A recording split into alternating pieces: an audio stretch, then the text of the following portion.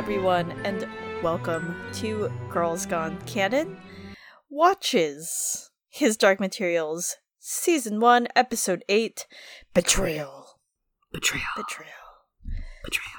It's the Season 1 finale, and I am one of your hosts, Eliana. You might know me as Glass Table Girl on Reddit, or maybe as Arithmetric on Twitter. And I am another one of your hosts, Chloe. You know me from the internet as Liza Narber on Twitter, Tumblr, or LizaNarberGold.com. Wow.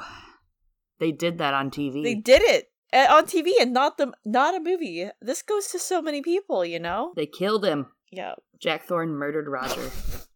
How could you, Jack Thorne?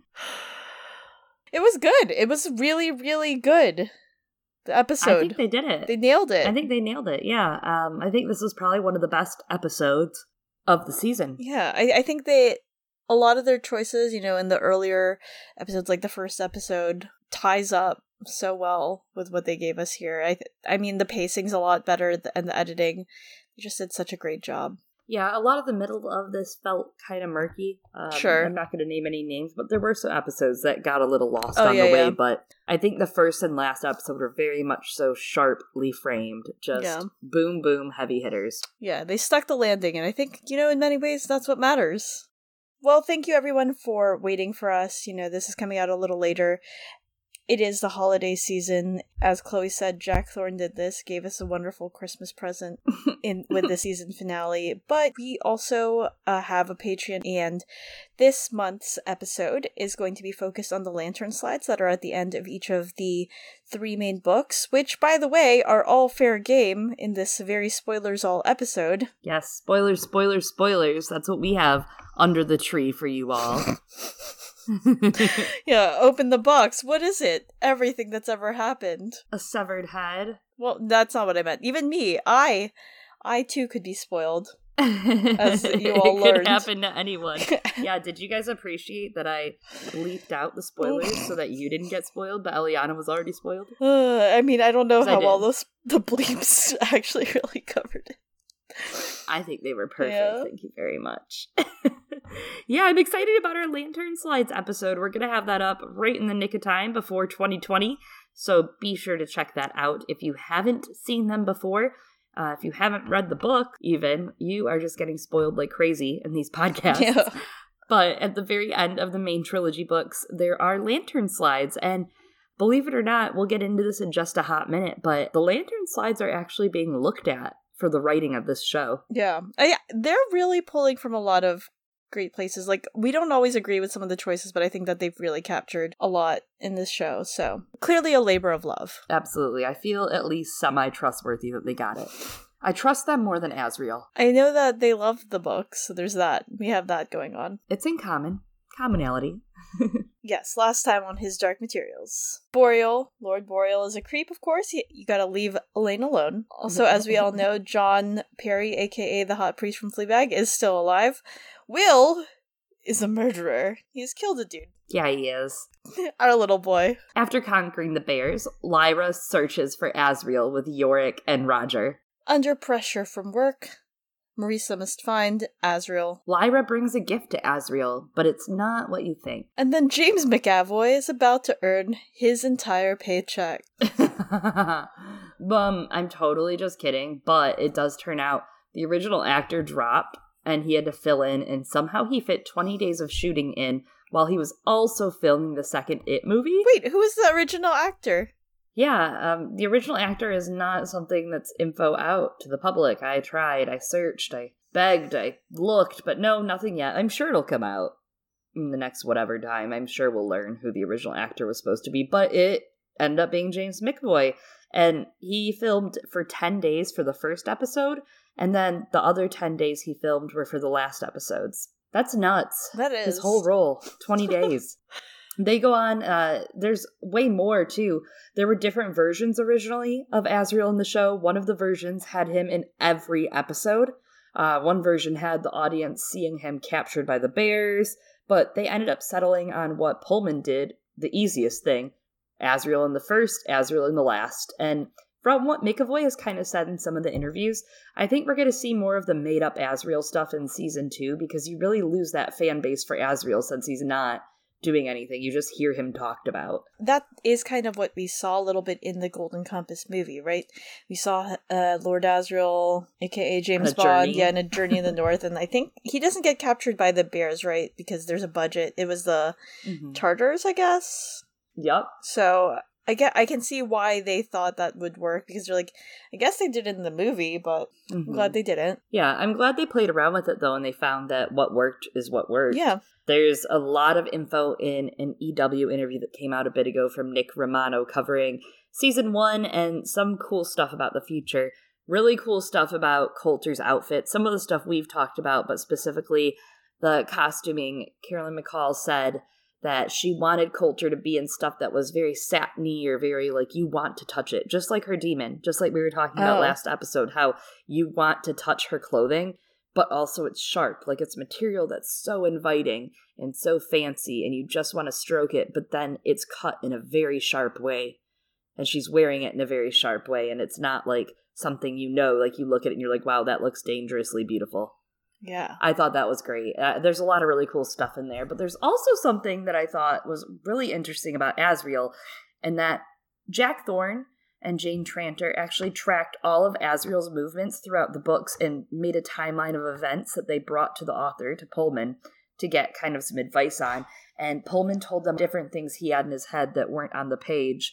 And there were even other things, like I said, in the appendixes, in the Lantern slides. The script editor, Zandria Horton, says that they found stuff there that gave them more of a window into what was going on between Asriel and Stanislaus. So they went really deep on this. They also were really excited about Mrs. Coulter being able to separate from the monkey, and they decided in their heads that it was probably as an adolescent, maybe a latent adolescent, that she trained herself through the pain. Interesting. I like that kind of idea that she did it because she was, like, in so much pain from what had happened, but whatever. Yeah, I think that's such great insight on the costumes. I love hearing all the thought that goes into it, and I think you can see from the fan reaction how successful they were, because I feel like Mrs. Coulter's outfits have just been a talking point in general. They've nailed it. Everyone's talking about them. Yeah. On a thematic level, I think that the choice to not include Asriel in every episode, echoing Pullman's own choice for that first book, and it shows so much of Asriel's absence in Lyra's life, and that makes, I think, that these last moments in this episode very impactful. And I kind of think that this absence is very in line with a lot of the religious themes in this book. That idea of, like, oh, what is happening to God/the authority, as they call him throughout this? Seems like he hasn't been around a lot, that absent God/father idea, so... And you really feel it in the books, right? Like, Lyra is very, when he shows up, she's like, you're not going to visit for another year. She sees him, like, annually. It's not a very common thing for Asriel to come to town. Yeah, it's not. So it works well, and I think, they did a good job of playing it up with Roger in that first episode as well. There was a user on Reddit, Akira with some dashes and stuff, that was talking about if Asriel would have used Lyra, since he knew the Magisterium was on the way and he was out of options, would he have sacrificed her out of desperation if Roger was not there? And this person has not read the books, they're only going by the show, and they said that they can't imagine he'd leave the Arctic to find a child and go back. Good catch there for someone not even in tune to the books. I think he would have used Lyra, and that's why that line, right, that classic, I did not send for you, that's him looking up and thinking, like, oh my god, this is what I get? Like, I'm out here trying to wage a war against God, and this is what I get? Yeah, this is the price you have to pay. Stannis. Yeah. But he does try to, like, shove her out, right, in this? And send her away. He does try to send her away, so at least he puts in that effort. I don't know, he probably would have sacrificed her. I think that you saying this, something clicked for me, especially in our discussions about sacrifice.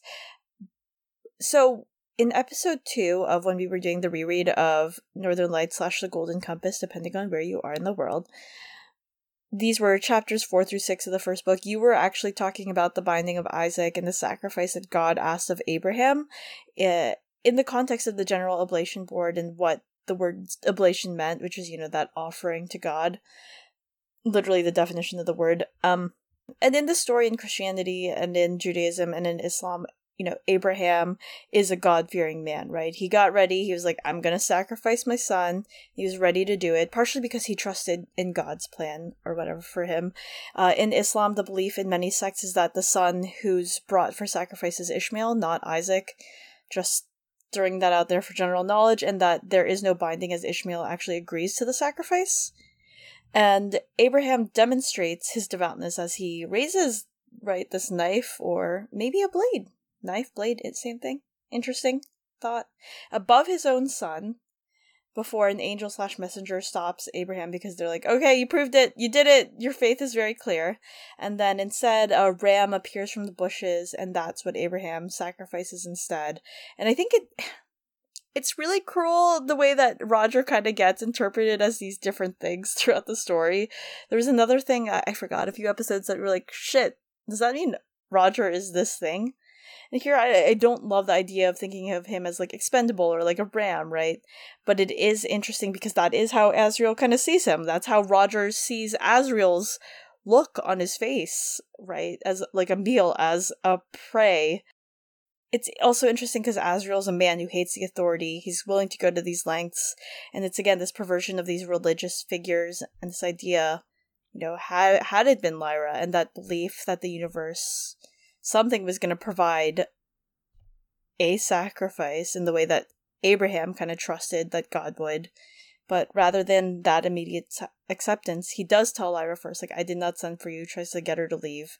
And regardless, the universe does provide Roger as that ram for him. Yeah, he was definitely a sheep to slaughter. Roger. I almost forgot that happens in this episode. Like, I was getting really into the stuff you were saying, and then you were like, and then Roger's dead. And then Roger died! Oh, God. I forgot about all of it. We got an email from John of Knoxville, the Prince of Sunsphere, who said, Chloe and Eliana, I enjoyed the book and show podcasts on His Dark Materials this season. I can't wait for the finale. I just finished La Belle Sauvage last week. Interesting, Eliana. Interesting. Last night, I watched Aeronauts on Amazon Prime. It's not great. Newt Scamander and Jyn Erso go up in a balloon and measure the temperature. Lee Scoresby isn't in the movie, but Llewyn Lloyd, who plays Roger in His Dark Materials, is. He only has a few lines where he uses a very non-amber spyglass. Keep it up. I love that. I didn't know that Llewyn Lloyd did other stuff. Yeah, I guess I never looked. Me neither. I'm a guess jerk. I was like, he's so young. This is clearly one of his first roles. But, how else would he be such a good actor if he didn't have all this experience? He's really good. It's his face. He's got that cute little cheek. He was in a couple other things. He was in something called Taboo in 2017. Yeah, that kid's gonna go far. Is this child older than we think he is? He acts so mature. He delivers his acting so maturely. Not that he's acting mature, you know what I mean? I really don't know. There's no Wikipedia for him or anything. God, it's a mystery. Good for him. Yeah. Stay out of the spotlight, Llewyn. You're doing great. Yeah. Stay in the Aeronauts. Is Aeronauts good? Because it just tells us. No, he said not good. Oh, you're right. All right, well, yeah. At least I know not to watch Aeronauts. I mean, it sounds like it's a fun show, theoretically. I think it's a movie. Movie? I don't know what it is. It just doesn't look great. Well, I could try it. Every now and then you need something on in the background. We also got another email from our good friend Julie, who actually tried to send this a couple of times. And Julie, we got it. We got your email. Thank you so much for not giving up and sending it to us. So Julie, aka Inky Pages on Twitter, says, Hi, I found my husband's reaction to the end of His Dark Materials really sad. He, despite having read Northern Lights in the 2000s, the 2000s was a long time ago. I feel this. We're going into 2020. Anyway, he thought it was only going to be one series, which, for clarification for our American listeners, series means season, but in British English. And Julie says he needs a hearing test because I had to explain Will being in this series a few weeks ago. He was really disappointed that the ending was such a cliffhanger. He was very upset by the treatment of Roger, who he agreed last week is a cinnamon bun. Oh no. Maybe he's forgotten the plot. I remember Julie raising this to us on Twitter, being like, my husband agrees that he's a cinnamon bun. Like, oh no. Oh no. Oh no. That's not... You know that he... Someone tell him. I'm gonna tell him. He's mentioned it again today, that the ending needed to be more concrete because, in quotes, what if Lyra just keeps walking into light and never gets anywhere? That snake bloke got to our world really quickly. He wasn't faffing around in someone's life force. I think we need to see him as a non-book reader. Just like I did for Aswath. I won't let him read the books. People are cruel to horses, and my tender-hearted man would never recover. It led me to a second question. Is that how you would end the show for a non-book reading audience? It's something I frequently ask myself about book-to-screen adaptations. Far more people will watch than will ever read. That's not a slam on readers at all. It's not possible to read everything that you want, but it is possible to fall asleep in the middle of the Golden Compass film more than once. And then Julie wishes us, and I'm going to do what I did with Pat's email and extend it to all of you listeners, a happy holidays and New Year. And, thanks everyone for being with us this year. Yeah, absolutely. Thank you, Julie. Make sure you check her out on Twitter. It's @InkyPages. As to where would you end the show for a non-book reading audience? I don't think I can answer this. I don't either. I think you'd have to end it at the end of the third book when all the windows get sealed back up and they have to go home. We're not going home. Not really. Harry Potter music. Oh my gosh. Da, da, da, da, da. But this is where I do think I would end the season, right? Like, I can't think of any other way because this is like just how I think it should have been. It's what was one of the failings, I think, with the first movie. The only movie. You have to kill Roger. I mean, it's the Ned Stark dying moment of this for the story series. To keep going. Yeah. I know that, like, sometimes cliffhangers like that can, like, I don't know, be hit or miss for people, and it depends on how it's executed. Because I know that the first season of the OA, and I kind of worry that this is part of why the second season wasn't as successful. Like, the first season ended, like, on a cliffhanger, but it felt like it was undoing everything, but it didn't, and I think that the second OA nailed having a cliffhanger that also opens possibilities in a good way. So... save the OA. I feel, and there is that worry about season 2, right? We just don't know how it'll be. Let's be real, it was recorded right away, right? Like, they filmed season 2 so fast, and it does make me wonder, what kind of, I guess critique, what kind of critique might come that maybe they should have listened to in between those two. Like, we'll see what they come up with product-wise. I think something they have really strong going for them is that they know their boundaries. They know what they want to be episode 1 and they want to be the last episode 8 of each season, it feels like. So they know kind of where their constraints are, right? Yeah. And I think they're planning accordingly, which is good. And that's something that comes through in that interview that you just discussed. They talk about some of those boundaries, not just like in terms of storytelling of where they want it to be, but also they're like, well, this is what we have from the studio, or in terms of budget. That's why there aren't as many scenes with witches, right? We don't get them in that final battle of this episode. They're like, we only had so much budget for this, and like, I feel that. Yeah, but next season, obviously, they have to be prominent. Yeah, and they did promise that. So at least they got greenlit for a second season, so we have that going for us. And I think, right, are they already starting work on the third? I think they are in pre-production. So we have all of that. Again, I don't know how I would end the show for a non-book reading audience. Listeners, if you have loved ones or hated ones or indifferent ones that watch the show and have never read the books, your Asriels, your Mrs. Coulters, please let us know what ask them for us and for Julie. Ask them what they thought about the ending, how they would have ended it, maybe what their reaction was to it, and let us know. Let's talk about the episode. It opens up with airships crossing the sky, and it has magisterium men and women aboard. Woman. Yes, just one. One woman. One woman. God is a woman. Coulter is aboard, and she is fingering a revolver. It's a dramatic scene. There's good music. Kind of weird because the revolver really didn't come back because she didn't have to use it. It's a great point. Well, just putting that out there. Does she use it in, later books? I don't remember. Yeah, I think she does, but she doesn't use it now. Yeah. And it was really prominent.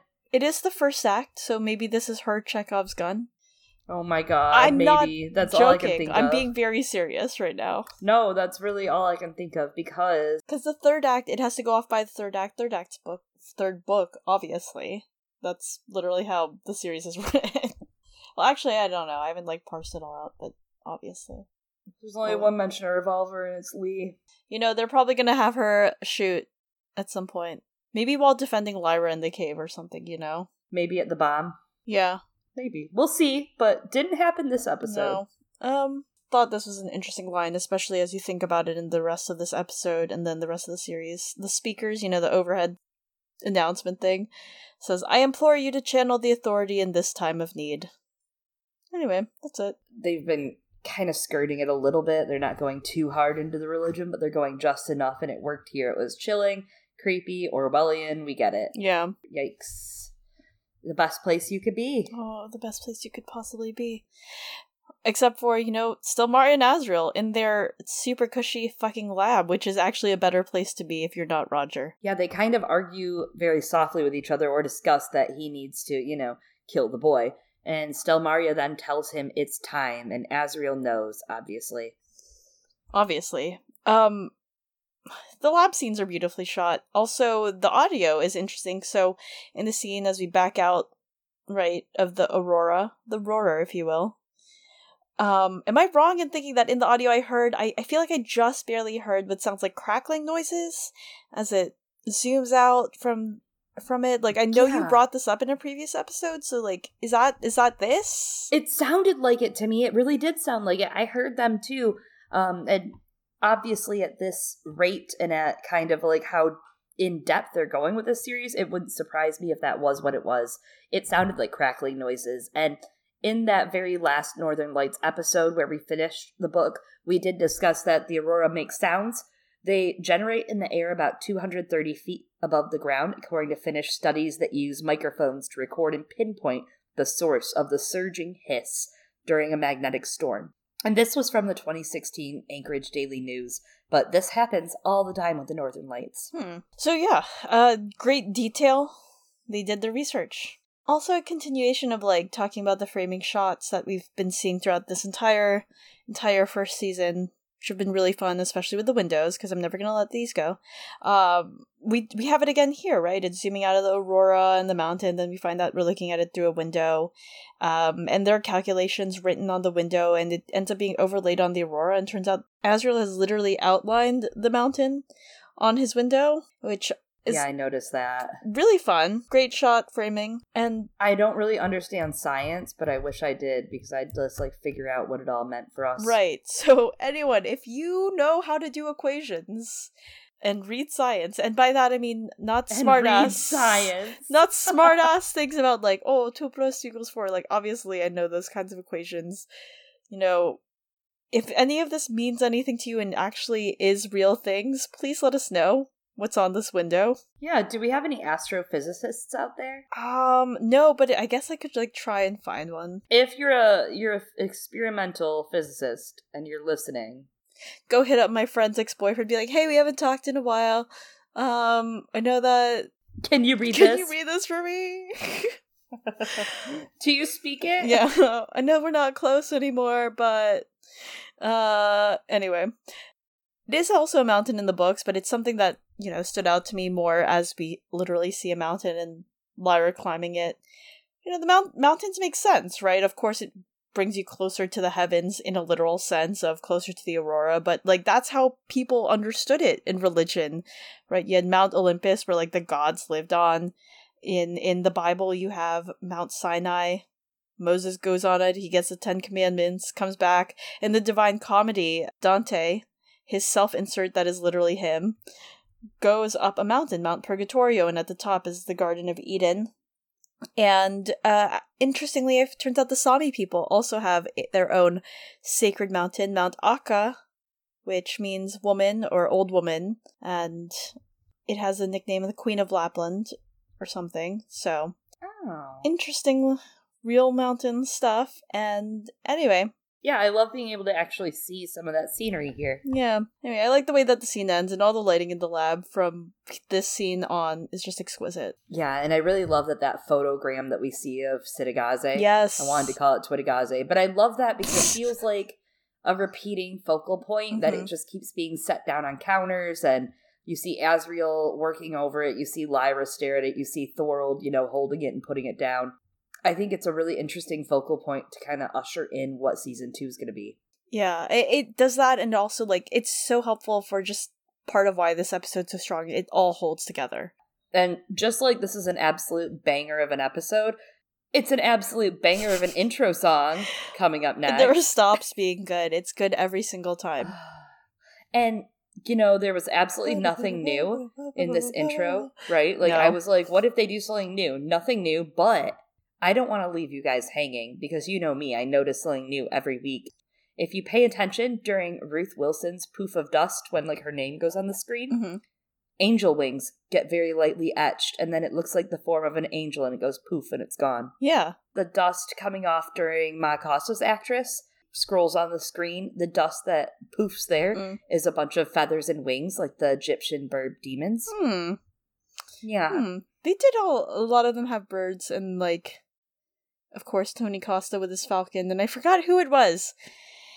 In real life, all right, Demons and Dust, which I guess is the organization or whatever that HBO is using, it's the handle for the account for his Dark Materials, and they're also sending out demon statues in cool boxes with cool descriptions of thank you. We heard you were a fan, and we wanted to send you what we think would be your demon. Right, and they had an explanation about falcon demons being sharp-sighted and things like that, and I forgot who received it, and it came with a cool falcon statue. Some people got cool jackrabbit statues, someone else got a cool whatever, and the point is, hello Demons and Dust. Sponsor us. We would also we too are big fans, alright? I read these 16, I've said the number many times, 16 to 15 years ago. 17, I don't know, whatever. We're at a weird time, okay? Also, it's how are we supposed to choose our demons? We need someone else to do it for us. Yeah, the year is turning. I need them to do it, and clearly they've done it for these people, and those people were super jazzed to get their demon statues, and I just want them to know I would be super jazzed for someone to pick out a demon statue and send it to me and tell me who I am from an official publication like Demons and Dust, specifically from them. I'm seeing you just deadpan to the camera I haven't been happy since the first time I read these books. Please send it to me. Yes, please. So we're back from our intro song, and Lyra and Pan are looking through the lab. Asriel is hard at work on what Lyra doesn't know. He does not look happy to see her, but she positively beams at him. He's semi-impressed at her convincing Iorek to care for her, but he does not want her there. She asks him to tell her the truth, and he shuts her down, saying this is getting sentimental, and that he no longer wants to discuss her parentage with her. She wants to give him the alethiometer and take Roger with her and leave, but he doesn't need the alethiometer, and it's also late.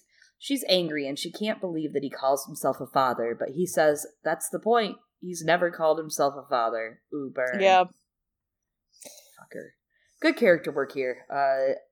Really, James McAvoy killed it this whole episode. I'll give him that. I'm not 100% sure if I'm sold on him still. I just don't know. I need more of him. I need more. I don't know, but I also just don't care, as we discussed last episode. But they're obviously trying to evoke some of this emotional weight with him and Lyra. Yeah, I think so. They actually split this scene, right? I thought it was a strong scene between Daphne Keane and James McAvoy.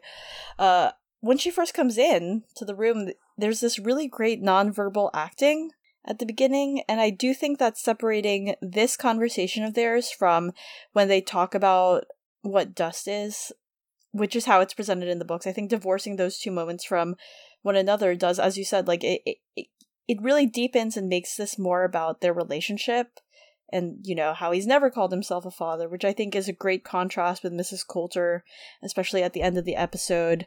And I think that James McAvoy does give Daphne a lot to work with here, and I think she does an amazing job, especially as how she, like, delivers, you know, how proud she would have been to call herself, like, his daughter. Like, her eyes are shining, she's looking off, and it's just really, really great. That's one of the saddest parts of this to me, is because you can see on her face that she's been wanting a parent, right? Wanting someone to love her, to be proud of her, to be proud of for so long. In the way she idolizes Azriel, the way all of his postcards or any sort of thing about him is just up on her wall. It's almost like she was always hoping and praying and wishing that Azriel was secretly her father, and then he was, but then it turns out he was her father. Yeah, absolutely. Yep. That's such a good point about how she would keep everything he sent her as memorabilia. Yeah, she idolized him. He was an explorer. And that's like she idolizes in Marisa when she meets her, before she knows all of her evil and that she's her mother. She wants independence and freedom, which is really what this story's about, right? In its root. It's free will. It's having that free will and that choice. And yeah, it's a bummer because he betrays her as much as she betrays Roger here, obviously. Yeah. His betrayal is very hurtful, and it shows on Lyra. It is betrayal. It is. You know, she hoped that maybe one adult would just not be shitty in her life. Yeah, and she dragged Roger on this whole thing. He could have gone back to Oxford with the Egyptians. I did love the line when they're talking about Mrs. Coulter, and she goes, "Your choice in woman's almost as bad as your choice in bears." It was so Lyra. I laughed so hard because not only is it her ragging on him, like, yeah, she sucks, she's the worst, but it's also her taking a moral standpoint, like, Mrs. Coulter, the worst. Yofer, the worst. Like, these are bad. These are bad choices. You're not making good choices. Yeah, it was a really great addition. Helps break up the scene. But yeah, it's so weird to think that Azriel preferred Yofer. Yeah. Ugh. Anyway. It's weird that both of them preferred Yofer to Yorick. Yofer, I think, wanted to be that third. Thruple.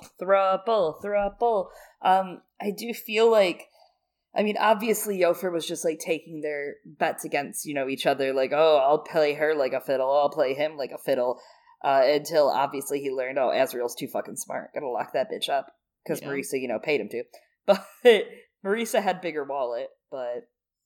Yeah. But... They saw him as the weaker choice, is the bigger thing, I think. Easier to manipulate. To control. A big part of this episode and series. So, Marisa and the monkey are making angry monkey faces again. Father MacPhail comes in, telling her that they'll be at the north by morning. They have the firepower and the belief of God, the authority on their side. But, of course, Azriel has science. Father MacPhail is afraid of Azriel's work, and Mrs. Coulter leverages this against him. She feels no fear, while Father MacPhail does.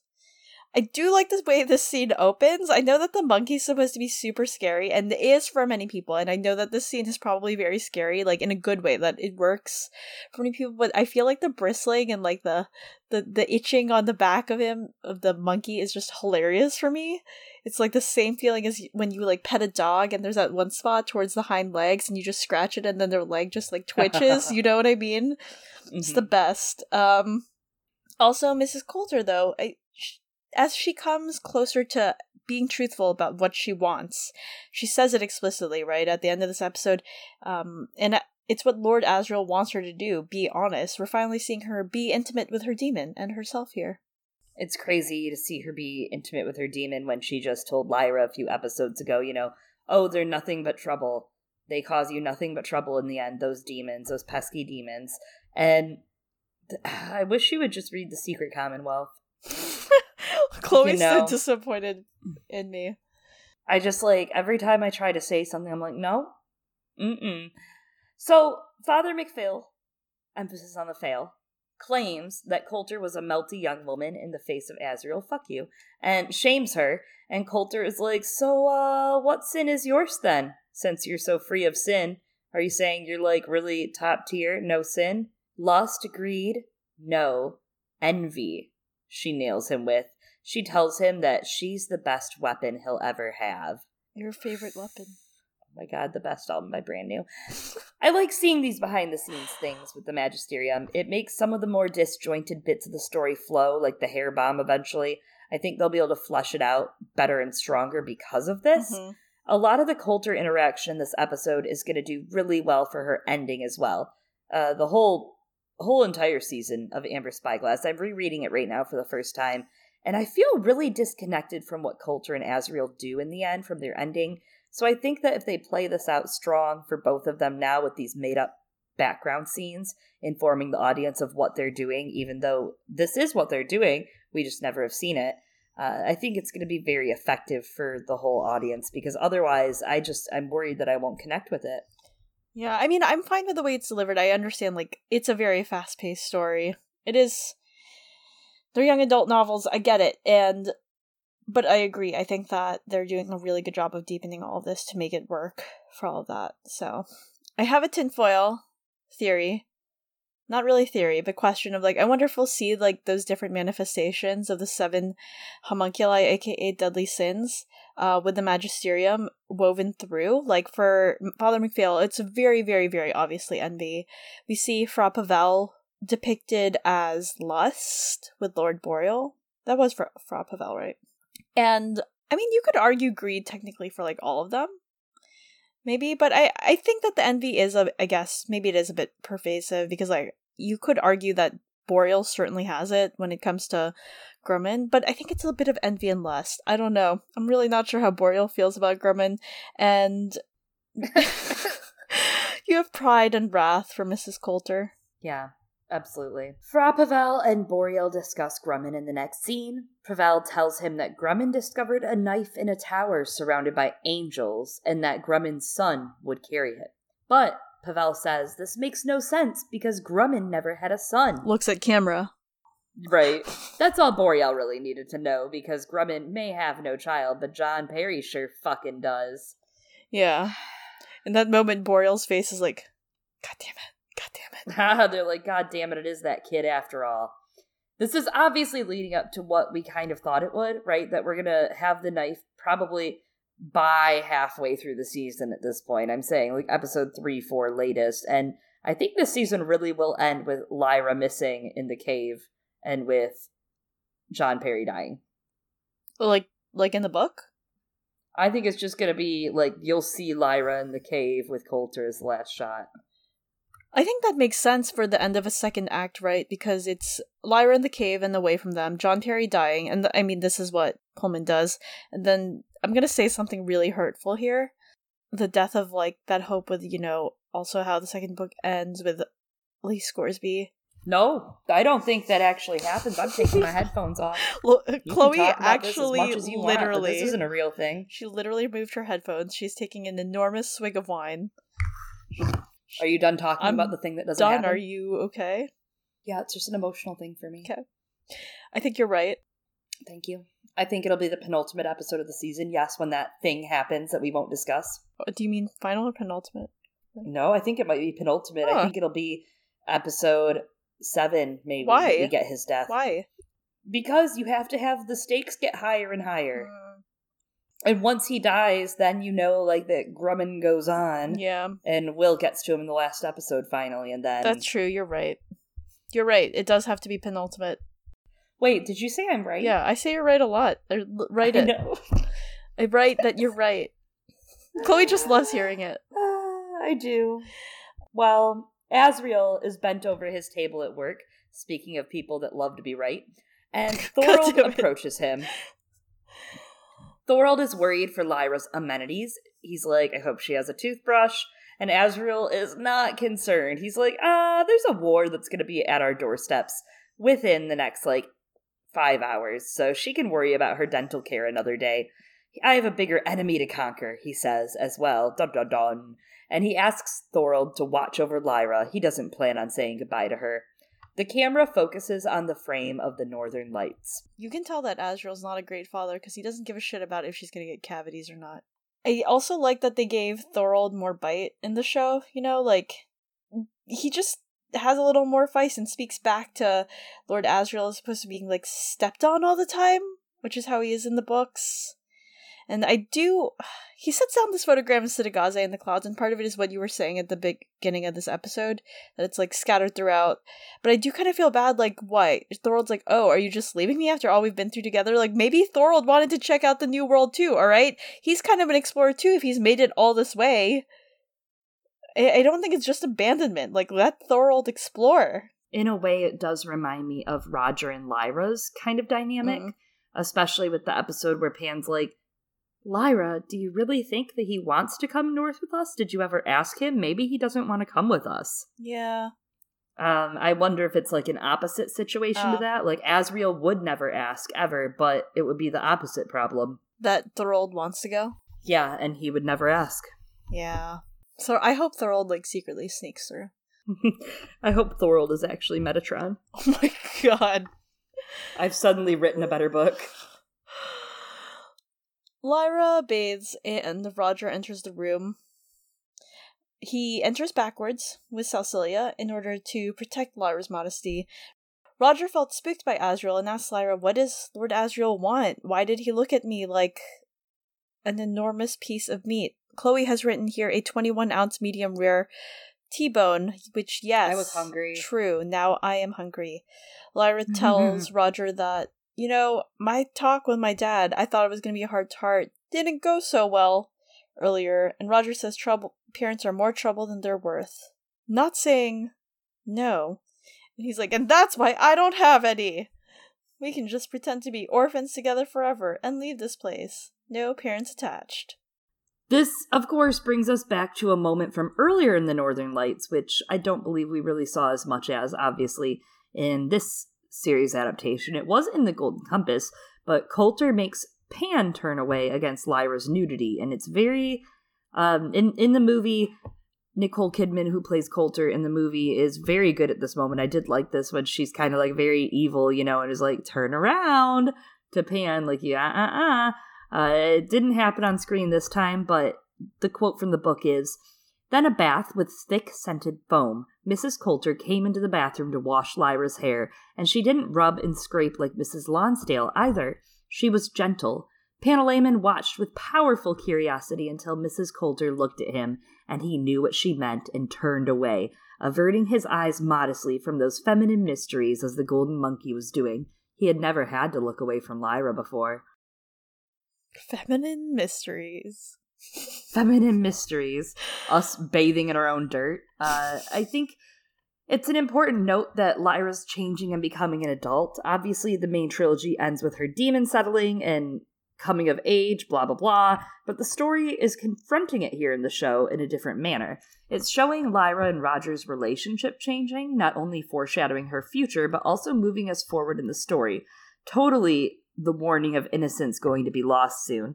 But not only in this, it also is a reference to Adam and Eve, because in this very chapter, and later in the episode with Asriel, we hear, God had told them not to eat the fruit because they would die. Remember, they were naked in the garden. They were like children. Their demons took on any form they desired. But this is what happened. So yeah, tons of Will foreshadowing, Lyra the Betrayer foreshadowing, making out with fruit foreshadowing, you name it. Yeah, absolutely. So, puberty's weird, man. Yep. Feminine mysteries, learning to shave. Boreal is in the Perry household, scolding his lackey, who, again, I refuse to learn his name, but I have just seen it. Dust has settled upon me. He's apparently done nothing but mess up the plans so far. Not untrue. Lord Boreal is pissed, sends him off on a this is your last chance kind of mission to go find Will, and also clean up Thomas's dead body. Boreal's like, I like Thomas! I ruined it. I did figure out his name. Only because I'm like, we should probably do it. We're going to be with him probably for at least half a season until he dies. Maybe he'll die against someone, John Perry or Lee. I don't know. Maybe Lord Boreal. Maybe, hopefully, Lord Boreal. But he does have a name. It's Detective Inspector Walters. Wait, Detective Inspector? Yeah, he's a Detective Inspector, D.I. Walters. He puts an alert out for Will Perry, age 15. I thought that was interesting that they had him age 15. Because I know they aged Lyra up a couple years. he's 12 in the books, and Lyra's 11 when the books start. And she's 13, I think, in this adaptation, and he's 15. So there you go. Yeah. He's 15, and she's 13. Yeah, she ends the series at about 13, and I guess that means Will ended at 14. Mm-hmm. Right, something so like that. So I guess it's going to be or they're both around 16, 14. 17 for him, and 15 for her. Well, and that's why they filmed so close together. So the reason that they really did stock production the way they did is that they can't afford Daphne to grow up anymore. So they had to film right away, and they can take a little time because Amber Spyglass obviously covers a lot of time.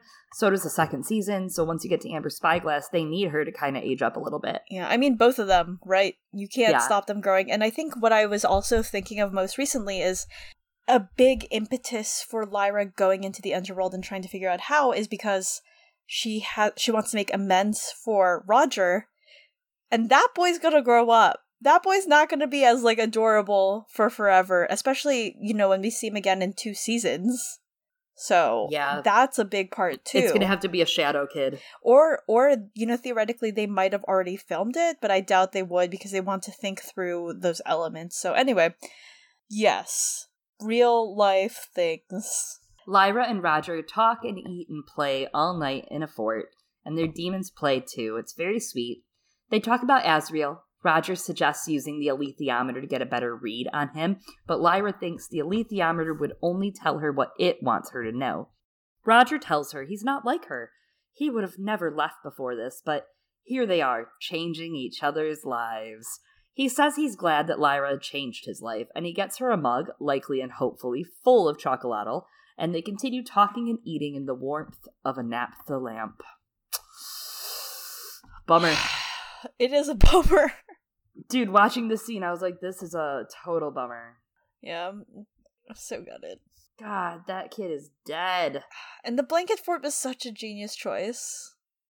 It was so sweet to show them playing, and the demons playing, and just innocence and innocence lost. Yeah, and I think that innocence is conveyed, like, they kept the fact that Roger doesn't want to know what's going to happen in the future with the alethiometer, especially if dust, sin, right, is knowledge. So, maybe that's why Roger has to die in this, like, narrative symbolism, but he didn't. We love Roger. She doesn't just change his life, she's gonna change his death too when, you know, Lou and Lloyd hopefully doesn't look too different 2 seasons from now. They started pre-prod. It's fine. The roarer blazes overhead, and Asriel checks in on the kids. He wakes Lyra and requests that she comes with him. He tells her what dust is, now that he has researched it in full. The Magisterium used to ignore it, but now they think that it's sin, and it falls and settles on adults, infecting them. And that it only settles when children go through puberty. They end up quoting Genesis 3:5, but with demons and authorities substituted in for a lot of the phrasing. The serpent's deception. You will not surely die, the serpent told her. For God knows that in the day you eat of it, your eyes will be opened and you will be like God, knowing good and evil. Or good and dust. Yes. So I do think it's interesting because in the books, the quote is almost exactly the same as the original biblical verse, but with demons substituted in, as you said. But in this version that they read aloud, they changed it out so that it would have authority instead of God. We discussed this more in depth with the actual entire quotes in our final episode of the Northern Lights / Golden Compass book. And, you know, we see it in an earlier scene, right? Where Mrs. Coulter speaks with Father MacPhail, an earlier scene in this episode, and she speaks with Thorold, but the show, like, has really just doubled down on using the term the authority in place of the term God. Whereas the books, like, don't shy away from it, and they use them very interchangeably because, yes, Philip Pullman is making a critique on religion. On a meta aspect, I think that, like, you know, obviously BBC / HBO, this is their workaround, right? Like, in regards to trying to mitigate some of that religious backlash that they would receive. It's not like an ironclad workaround, and it's still pretty obvious, but I respect that they're, like, keeping to Philip Pullman's vision of the books. What it ends up doing within this context of the story and show, though, by making that choice, it ends up highlighting, I think, a lot of interesting theological thoughts in terms of God as more of a rigid set of rules and dogma. You and I spoke a few episodes, I think, about the lack of mention of Jesus within the show. And for the most part, the books, he's like mentioned twice in book 3. And I think it's really interesting, especially like in terms of this Christmas season, because as many of you know, there are many different sects and interpretations of Christianity, as there are of like many other religions. And some of those are more focused on compassion, whereas, you know, this version of the Magisterium is more concerned with the idea of obedience. And I think that's part of the choice, right? To center the story on children and the main characters, and in the context of these complex parental relationships. It makes it really interesting because parents, of course, are associated with rules. And I think this differs very theologically from the ideas of redemption or salvation that are very, very present in the story itself, even though it's not within this interpretation of religion. Because I've seen some of our friends and a lot of people online every now and then discuss this idea of the redemption arc. You're seeing people start questioning, why are so many stories focused on redemption arcs? And I don't think this is true for all of them, but I do think that there's something to be said that a lot of Western societies' fixation on it might have to do with the presence of the overarching presence of Christianity within the culture. Oh yeah, absolutely. That's a great comment on that when you think about it, because how much Catholic guilt do I have? Like, how much? Yes, I agree. Same. Yeah. So I don't know. It's just interesting, that different interpretation. Azriel tells her that there's worse of what's happening right now because the Magisterium is using this power and this authority to control people. Lyra then tells him she's seen people with their demons cut out and how empty they looked. She tells him about Marisa and her plans and how she stopped them from cutting her just in time, as she didn't want Lyra to be damaged, although, of course, Marisa is happy to damage others. Lyra lingers on the thought of Pan being cut away from her. Azriel comments that the bond between demon and human is incredible, and when the link is severed, it provides a huge burst of energy. He asks her what the most important question is, which she gets right. Where is dust from? Yeah, we said this in the books, but oh my god, so many red flags. Yeah. Oh, okay. I like that they bring this up because Azriel's not fazed, really, by Lyra being like, isn't it terrible? And Azriel's like, maybe. I guess. But knowledge, though. There's some really great shots, though, again, in this lab of Azriel and Lyra talking, and I'd have to watch it more closely, but it feels like in some of his moments of honesty, his face is more fully lit, but as Lyra discusses this question and red flags happen, and Azriel's like, maybe, talking about that immense burst of energy, it feels like, I think his face is suddenly obscured in darkness, like his intentions. His dark intentions? Yes. He looks at the photograms of the Aurora with her and talks about crossing worlds. He asks her basically to explore and find dust with him, much like what Coulter had been asking. She says she's done her job in all of this, and he tells her dust makes her alethiometer work. He knows the master didn't send her to give him the alethiometer, and he says he's glad she came anyway because he was hungry for a 21-ounce medium rare T-bone, you see. Oh my god. I'm just saying. You're just saying. He says, you don't come from nothing, Lyra. You're the product of something extraordinary. So this is, of course, that third nod, right, to Mrs. Coulter saying she could be extraordinary, and Will and his mother, Elaine, as well. I'm glad that they kept the everybody's special shindig in here. Yeah, it ties back, right, as you said, that nod to Mrs. Coulter, Will, Lyra, those earlier episodes where, as you pointed out, like, Lyra yearning to be extraordinary. I think you tweeted about that from our account, that connection between Lyra and Will. And, you know, it's not that Lyra's the product of something extraordinary, though thank you, Azriel, for reminding us about the extraordinary sex that you had with Marisa Coulter. Lyra didn't need to know it, but actually, though, you know, she's not. The point is, as Mrs. Coulter phrases it, she's like, Lyra herself is extraordinary, as is Will, even though he's like, no, I'm not. And it's like, shut the fuck up, Will, you are. Believe in yourself. I think they really did nail this scene, though, because they didn't go too far into exposition. It wasn't just an info dump where we've had some moments this season that very much so teetered on the edge of info dump only and exposition overload. And this didn't. I was actually very impressed with this scene with the amount of info they put into it, but it didn't feel like we were slogging through it. The chemistry between the actors was palpable. Everyone mixed well. I'm just really grateful that it was concise. There was a great amount of tie-in to the books. It was cut. Some of the fat was cut, but it was still the same message. They did great at adapting this. I agree, and I think part of it has to do with, cutting it away from that previous scene, because then you get a different emotional beat, right? Because when it was in the context of, Lyra and Lord Asriel disagreeing, as it is in the books, this scene kind of feels a little adversarial, but here it feels like Lord Asriel's almost trying to make up for that. You get him being like more sympathetic towards his daughter, and he almost feels he approaches her very gently. It feels more fatherly, and I like that delivery that they did there. It's not the way I read the scene when I read the books, but I think I'm like, no, this is more right.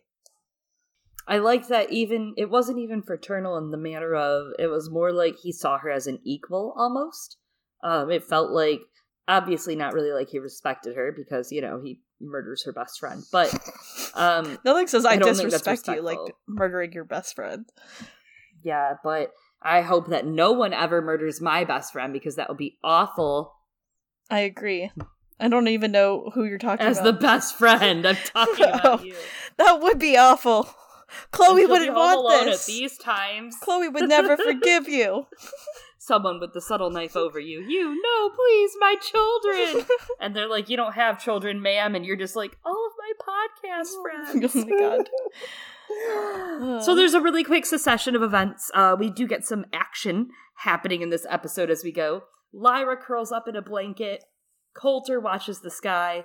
And then Boreal goes back to stalking Will. Yes. In the words of some people, get a job. Get a job, Boreal. Holy shit. Get a new job, at least. Yeah, that's true. He discusses the Tower of the Angels with a detective, saying that the legends are true. Then his Sneck demon hisses lightly. Good boy. Watching him. The best part of Boreal is his demon. I wanted to hear the Sneck voice. Like, what does it sound like? I get that the villains don't really have their... except for Lord Asriel, they'll have their demons talking, but I want to hear this go like... He's not a villain, Eliana. He's a free thinker. I'm sorry. Oh my god. He says that Lord Boreal will lead them. No, sorry. Lord Boreal says that Will lead them to the knife, and Snake's like, yes, probably. I don't know, that's my voice for the snake. Do we have the snake's name? No, but you're now hired, so I guess you are the demon. My Everyone, performances. Give it up for His Dark Materials Season 2, the first voice actor announced for the season, Eliana! Clap, clap, clap, clap, clap. She'll also be voicing all the bears. Yeah, hired for all the bears. All of them. Sorry, Joe Tanberg, you've been replaced. I'm just kidding. Give us your best roar, baby. Hiss with me, sisters. Honestly, though, they do a good job. You were saying it earlier of like establishing in this final episode. It just ties in so well of how we're going to see all this in the next season. And props. They wove it in so well. Great job, team. And it's going to be so like surprising still because somehow Will hasn't seen Boreal. There's no more Thomas, thank God. So now we just have D.I., Detective Inspector. Oh my god. Well, I forgot his name. Walters? Watkins? Probably? Something. Whatever. Watkins? Watsons? Will rides a bus across town is the next action. And again, windows. Will's leaning on a window. I didn't think about it, and you said that, and then I looked at it, I was like, God damn it, she's right. I'm always looking out for those windows. Airships begin to emerge in the star-spangled sky. Chloe wrote this. Lyra wakes up, and Thorold is packing up all of their things. He tells her that Asriel has left, and she realizes Roger's gone too. Asriel took him in the night. She realizes what he wants from him. Energy. I'm so glad it showed Lyra figuring that out on her own to Thorold. She didn't need Thorold to tell her why Roger's gone. It's important to show that Lyra is really clever and she can piece this stuff together. And I'm glad they're building it up, but at the same time, I'm hoping that she's not too refined when we start the season, because I just love that dynamic between her and Will at the beginning. She's that bratty, wild, princess feral girl. You know what I mean? She is a feral princess. She's like, what the fuck are canned food? She's like, fucking eggs? What are eggs? She's like, you can cook? Yeah, I guess Roger always did the fucking cooking and bringing of the food to her. Now that I think about it, like in those first few episodes, Christ. Even here, he's handing her chocolate. Oh, right. She can't even reach her own mug. Christ, how did this girl survive this? She is useless. How did she survive this long? Lyra's like, Pan, should we go to the other world? And Pan's like, yeah, it'll be great. What? You literally live with her, Pan. You know her. Did she even bring a toothbrush? Thorold had to think about this for her. I saw someone on one of the subreddits that was like, was anyone, and they're totally not a book reader, they were like, was anyone concerned for Lyra because she didn't bring a backpack? That's so true, though. Oh my god. Not even a rucksack, dude.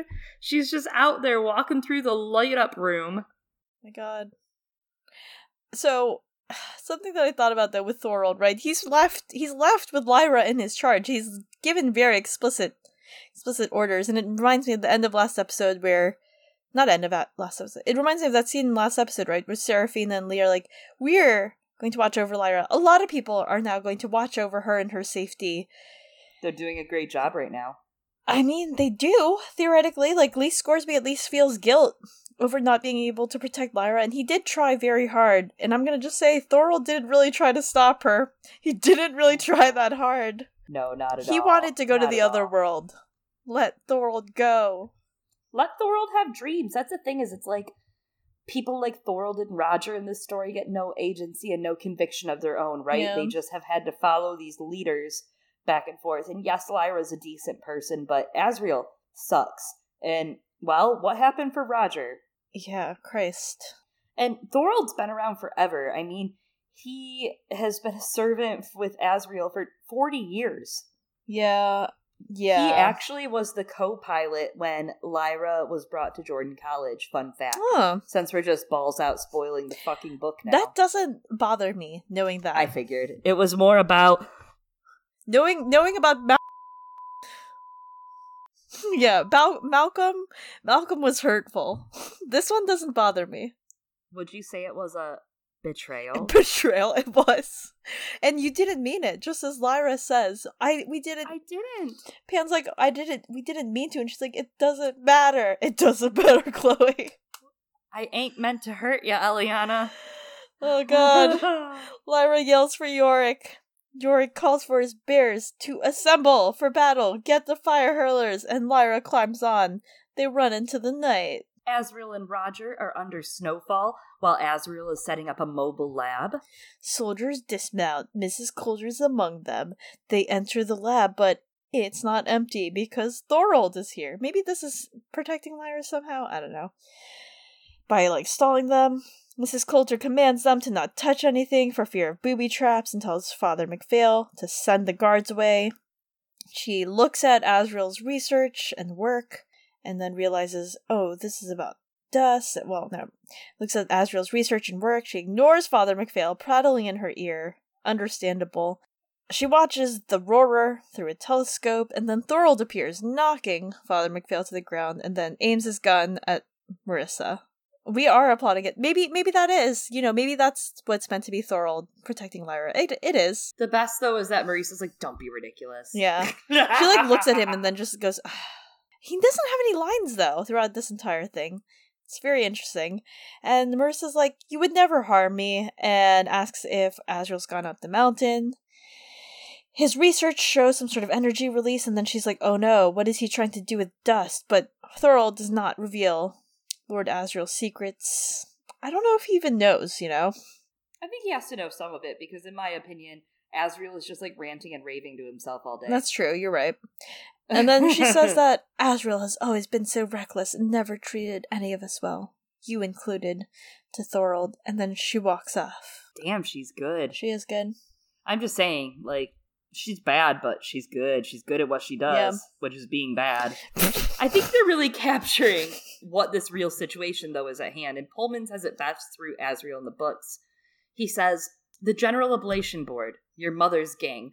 Clever of her to spot the chance of setting up her own power base, but she's a clever woman, as I dare say you've noticed. It suits the Magisterium to allow all kinds of different agencies to flourish. They can play them off against one another. If one succeeds, they can pretend to have been supporting it all along. If it fails, they can pretend it was a renegade outfit which had never been properly licensed." So, that gives a little bit of backstory to how the Magisterium operates and how the faction of Marisa and Asriel having separate kind of entities and separate goals and ambitions in this kind of is a big deal, because if Asriel won, what do you think the Magisterium would do? Hopefully be dead, but everyone knows, though, the hot water Marisa is in. She's literally in hot water. Asriel's literally the only way out of this at this point, even in the books. Yeah. I guess it makes it so important in the end that they choose differently, and she does have a few good points, don't get me wrong, about Asriel herself. Just saying. Yeah, she's right. And along with that, and those good points, I kind of wonder if there's a little more to Mrs. Coulter, like not throwing Thorold to the wolves, as she says. She's like, "I should throw you to the wolves." I don't think it's for Thorold's own benefit. I think it's because it gets Father MacPhail out of her way. I really think she was using that info. I mean, she was reading it. She was reading the equation. She said, "This has something to do with energy." She understood how to read that, and obviously we know she's clever. So I do think that she was not throwing Thorold to the wolves for his own, but like she was saying back down, and he didn't get hurt that we know of. No. I think she's like, whatever. I think she kept to whatever she said her plan was. And like you said, she can understand those equations because in the books they also, Asriel points out, Marisa Coulter is the one who makes the, basically, as they think of it, scientific discovery that there's a connection between dust settling on people during adolescence. And she's the one that makes that connection. So, she is very smart. Will scrolls through the newsfeed on his phone in a diner. Yeah, a cop enters, and Will immediately gets anxious. The cop is looking suspiciously at him. He takes his moment and runs when the cop is preoccupied at the counter, and he stalks off down the street. So, along with Thorold having no lines in that last scene, do you know who else has no lines in this episode? Will. He has no lines in this episode, but I feel like you can hardly notice because it's definitely intentionally done. He's a quiet kid. He's definitely acting the fuck out of this episode, too. He's doing so well. It's so focused on, like, Amir Wilson's, like, nonverbal acting. It hits so good. The nonverbal acting's so good this episode. So, the next scene, it's back to hiking up the aggro crag for both Asriel and Roger. Yorick and Lyra dismount. The Magisterium begins to rain bullets down. Also, I just want to say, you kind of, like, see fires in this battle, but Yorick explicitly said that there were fire hurlers and to get it set up, and quite frankly, I was looking forward to seeing it because we didn't get it in the movie. And I want bears with flamethrowers, and I think everyone wants this. I do too, but, you know, the CGI was too expensive. I get it. There's a budget, but also give me... But also, it's like, Jack Thorne, you literally talked about it, and I deserve it. Yeah, I mean, they teased it. And they were right there from giving me bears with flamethrowers. I want to hold Jack Thorne accountable for a lot of these things, and this is one of them. Bears. Damn it. Yeah, we should tweet. We bear bears. Wait. Oh, you know, I do think I could see Ice Bear having a flamethrower. He has a lot of other weapons. He's really into weapons. I could see it. He has an axe. Another person into weapons is Mrs. Coulter, who's standing in the back of departing armies who are armed with weapons. It's an awesome shot. Her outfit here is something to talk about. The shoulders are so amped up, and the bodice of the jacket is so tight, and it's very much so like she's encasing herself, right? Like she's wrapping herself. She's keeping herself in. She's keeping herself restrained within the confines of this outfit, but the shoulders having all of that bulk and fur and that heaviness are so telling. It's almost like armor, right? It's like armor around her shoulders and her chest, and I just thought it was such a cool outfit. Very sleek, very tight. Yeah, it is very much like armor, that's true. The music is so good in this scene also, and I just want to plug, if you haven't checked it out, a podcast called The Dust Podcast, and you can find them on Twitter as @TheDustPodcast. We've talked about them before, but they also do breakdowns of the music in the series. Lauren Balfe, the composer for his Dark Materials, has given them a recommendation. Yorick then grabs Lyra, escaping in an explosion of flame that maybe, A, it's from the collapsing Zeppelin, but B, maybe it's collapsing because of flamethrowers? Fire hurlers? C, it was badass. We wanted it. Yorick with Lyra on her, just like riding him out and like the flames behind them. It was fucking superhero shit. Yeah. That was awesome. It was great. It was great. Roger tries to escape, but he's put into Azriel's demon cages. Yorick brings Lyra to a bridge, and this time she must cross alone. I was surprised she didn't say the thing to herself that she has to master her own fear. Yeah, he does. I thought that was going to come back. You're right. They have a different scene. It's emotional, and I guess they do say goodbye, right, in the books. Mm-hmm. But I don't know, it felt like it was long, and I was like, we don't have time for this!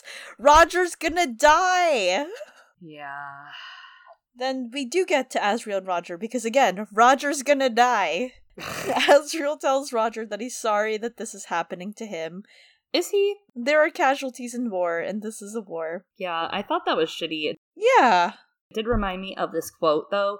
Aisha Taryam, who's the author of The Opposite of Indifference, she was the first Middle Eastern editor for The Gulf Today.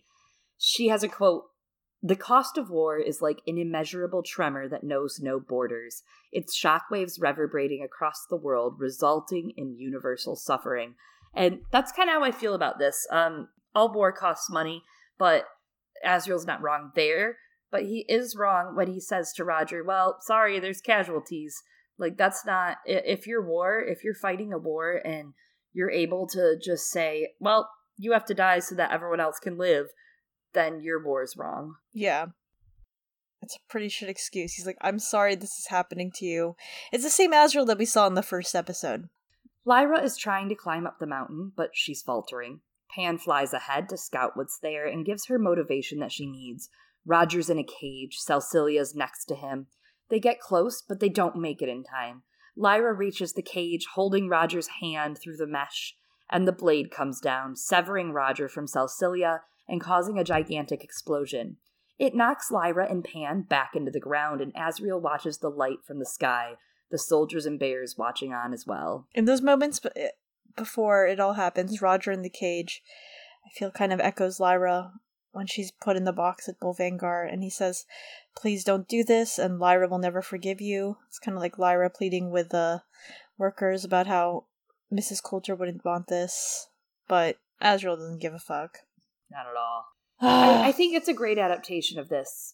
There are some aspects of the book that I wish remained, the biggest one being that Lyra gets to Roger just in time to actually try to save him. And here, she just makes it to hold his hand, and it's sad and tragic. But in the books, Pan fights Stalmaria, and they almost get away, but Azriel is strong and crazy and keeps Roger in the cage, and it's so close. Lyra's just about to free him, like, they just almost get their freedom, but Stalmaria's like, nope, got your demon, bitch, and, like, grabs Celcilia, and Azriel shoves him back in, and then boom, and then she cradles him. And I know that's picky, but I think what it really boils down to is, of course, it's the demons. It was too much to have the demons do all that. I get it. But that being said, holy shit, that happened on the screen.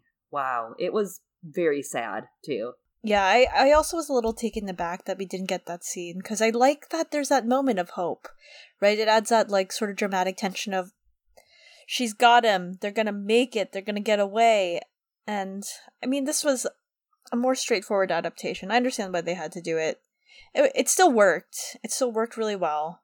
Oh, yeah. But I think you're right. A lot of it did have to do with the demons and the budget for it. Coming back to the demons, within InWorld, like, we only see this exchange, right, from Lyra's perspective in the books because, you know, she's with Roger and they're running away.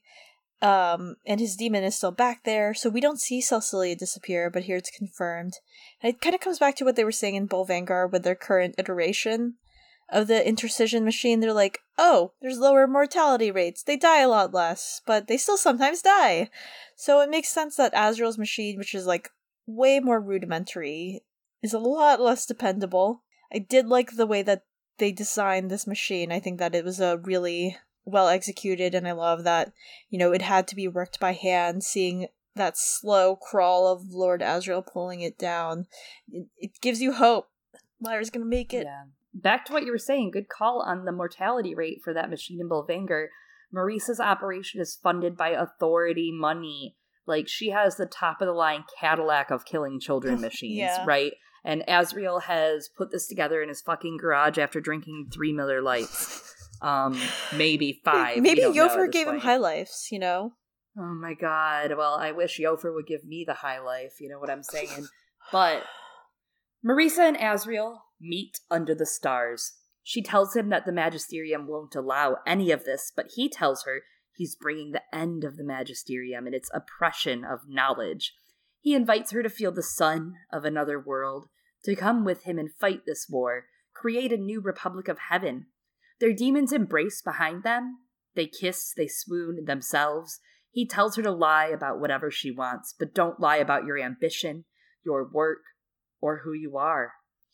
But she wants to protect Lyra in this world, she says. She wants her. She wants her with everything she has. She tells him this isn't her journey, it's his, and she leaves. And Asriel and Stelmaria watch her go before they enter into the light. Yeah. I wanted more of the swooning demons, but even at that little snuggle, I was like, yeah, that it was intimacy, good. That toxicity that it kind of showed. It showed like a delirious toxicity, and they spend so little screen time together. I guess it doesn't matter how good the chemistry came, but for this one moment, it worked well. Yeah, I agree. I think they did a really good job of it. This isn't like a nitpick, it's a question I have. So if it's the sun from another world shining through the window and it comes through, should the snow around it be melted? Probably. Questions. Anyway, they did tweak some of the lines and they lessened Asriel's negging. Probably a good choice. They made... Makes him more likable. I guess. As a free thinker. True. Well, okay. They made Marissa wanting Lyra much more explicit. In the books, like, she asks after Lyra, and Asriel's like, so you still want her, even though she ran from you twice? And I think it's a good choice in terms of the show, making those character motivations clearer for the audience. Also, side note regarding the demons. No one needs to know this, but I'm going to bring it up. Because we brought up cats last episode. We're going to do it again. I watched this episode and the scene literally 2 hours after watching Cats, the movie, and on a rewatch, like, I can't unthink it when I see those swooning demons, like the nuzzling. It was there. It was just burned in my mind. That was literally a choice you made. That was a choice. That was a creative choice that Cats made, and a creative choice that I made for this podcast. Will walks down a crossroads, much like Eliana. As he walks, the police approach, so he turns the other way, running and jumping the fence, and he hides amidst shrubbery. Wow. Sorry if you can hear my stomach. Lyra wakes in the snow after being knocked out, and Mrs. Coulter walks by the caged body of Roger, lifeless in the mesh, just feet away from Lyra, who is hiding flat against the mountainside. Will sits huddled in the garden, while Lyra climbs to Roger's body. She holds his body in the light, while Pan searches for Celcilia, who's gone, as Eliana mentioned. Lyra sobs, wondering how she could have gotten all of this so wrong.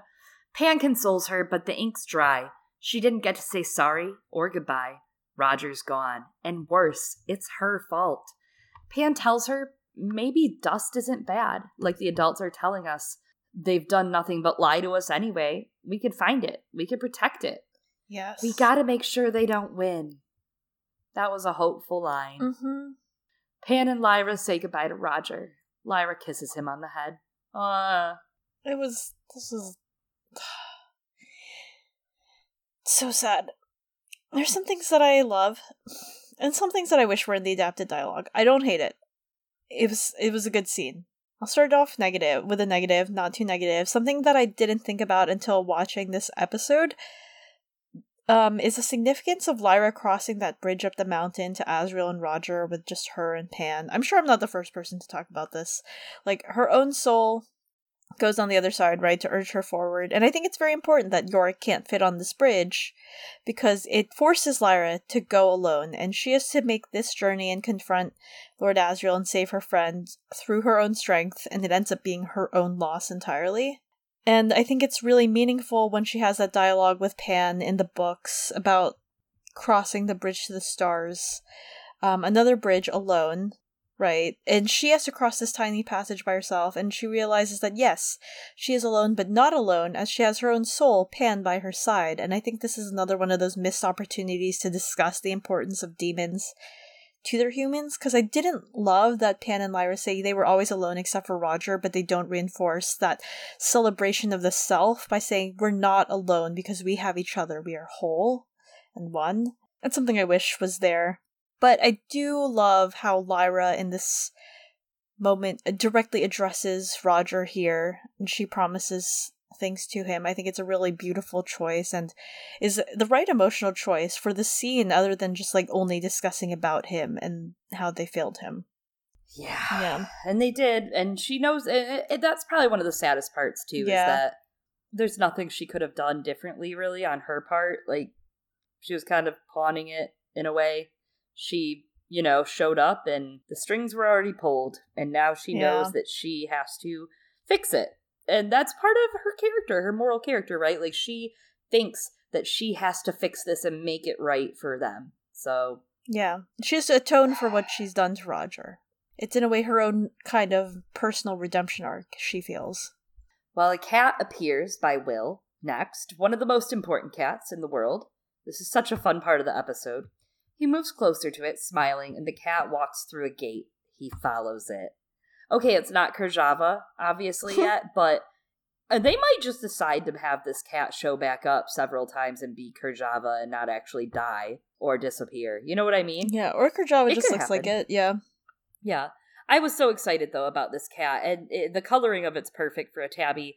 It reminds me of this thing Will says in the story, though, in The Subtle Knife, that he never had real friends, just Moxie. And I feel that deeply as a kid. Don't get me started on my loneliness with cats, but it made me really sad. Yeah, the cats were always there for him. Lyra holds Pan in her hands and goes toward the light. And then Will squeezes through the gate. Like, how skinny are you? It wasn't a large gap, okay? It wasn't. And then it finds a window.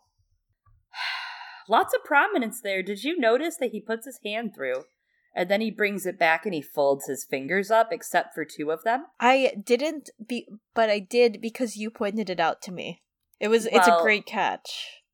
It was nuts to see that. That made me go, because I'm one of those assholes that, like, any small thing is important to me. I'm like, do you think they meant it?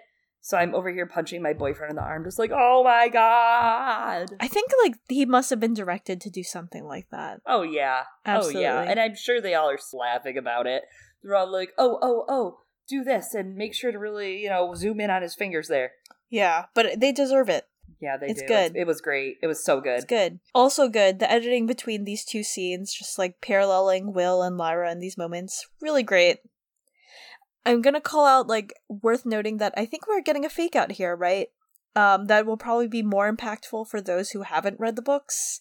And I like that. I do think the show is giving us this misdirection because we've seen Boreal go through this window multiple times into ours. And, I mean, it's been said in the books, right, that Lord Asriel opening this window here, that huge burst of energy disrupted a lot of, like, the dust in the multiple worlds and how they all flow into each other. So I think that maybe this window has shifted and no longer opens into Lyra's world, but into Cittàgazze? Because it's the same window, right? I mean, either way, your theory was right. We ended it with them going through their separate windows. I would say that to close the actual TV episode portion of this, I want to close it with the quote from a book. You guys might have heard of it. It's called The Northern Lights, or The Golden Compass, depending on where you are. Depending what world you're born in. So Lyra and her demon turned away from the world they were born in and looked toward the sun and walked into the sky. Goosebumps. That ending gave me goosebumps. What a bop. It was beautiful. It was so beautiful. Her with all that light. That was so cool with that, like, light, just like she was walking down a lit hallway. Yes. But it was a lit hallway of the freaking sun of another world. God. And it was awesome. The vibrating awesome. fibers of the window. Yeah, so and good. Will, that small smile that Will had when he got through the window, like, he could be happy. He could be happy. My son's gonna be happy. For, like, a bit. Yeah, a bit. I love this last line. I'm bringing in this thing that I had considered bringing up in a different episode, but I decided to save it for here. It's this kind of idea that I've been mulling of what I call the movable garden, referring to the Garden of Eden. And regarding Lyra's story, I think what we see is each time she's sort of forced out of a different Garden of Eden, out of this moment of innocence. And I think that's very reflective, right, of how it is when people grow up. And I think this is something Philip Pullman has thought of. And this is something that Philip Pullman has thought of and is directly referencing when he uses this Garden of Eden metaphor throughout his entire books, where, first Lyra's place of innocence, her childhood, it's Jordan College, and then she's forced out of it. She chooses to leave that sort of cradle of the university. And then she's with Egyptians, and then she's forced from the place in which she grew up, makes her way north, and then she's forced out of her own world. She chooses to leave the world in which she was born in, and that's a place of her own childhood and innocence as well. And then she goes on this journey throughout multiple worlds, right? She goes with Will, and then eventually she has to leave all of these other worlds. She has to leave Will, which becomes another place of joy, of her happiness, and it's them in this garden of where the Mulefa live, this very pure seeming world where things seem so simple, and that becomes its own Garden of Eden as well, and where they eat the fruit and taste of it with one another, and then they find out and learn from Xanaphia? Maybe I got this name right. I'm going off the top of my head. And then they're forced out of that and have to leave one another, and that sort of innocence and joy is lost as well. And I think that this is supposed to be that adulthood, right? I'm sure I'm not the first person to think about this, but there's that inability to return to it, and that's exactly what happens at the end of the books when all of the windows are closed and they must learn to move forward with their lives. They can no longer return to the Garden of Eden. Even though Lyra returns to Jordan College, it's not the same college because she's no longer a child. The Garden of Eden and that time is only a memory. And that's why you have the very last chapter of the last book being the botanic garden where she and Will can visit every now and then, sit on a bench with one another, and they can visit that place. They can visit the place in which they were with one another. You can sometimes, through your memories, right, that imagination, come back to your childhood and innocence, but you can never truly ever return to it. And I think that's something that I love about these books, and that's why this is so impactful and this line intentional of they turned away from the world they were born in. Yeah, they're rejecting that world, that home. Yes. And of course, in the end, they have to go back to that world. They're forced to go accept that world and to grow up. Yes. And I mean, you see it in so many fantasy series in different ways, right? There's Narnia, there's Harry Potter. Mm-hmm. You got the Room of Requirement in Harry Potter, or Hogwarts in general being a safe place that's no longer safe. Yeah. After a while, it was always, there's no place safer than there, or Gringotts. Well, no way. And you even see it with, Lord of the Rings in the Shire. I'm not a huge Lord of the Rings reader, but there's a line in Return to the King where Sam and Frodo talk, and Frodo says, Sam, I can't come back. It's ruined for me now. There's too much pain, too much trauma for me to be here anymore, for me to remain here. And it's a little different, obviously, for Lyra. She has to go back, but how do you go back after seeing all that? You can't, right? You just learn to live and grow, move forward, and that's what they do, and that's something we'll probably discuss more in these lantern slides, which speak to those in those vignettes that we get of their life after. But I mean, as you pointed out, it's in a bunch of these series, and I think that's because this is a universal feeling. Yeah, absolutely. It's a very strong theme for not only a more youth kind of fiction, which, as we know, Pullman didn't really write these as youth. It was marketed as such, but it does have a youth feel. Your protagonist is a youth. Youths. It's very different. Youths. Hello, fellow youths. I just don't get them. I just don't get the youths.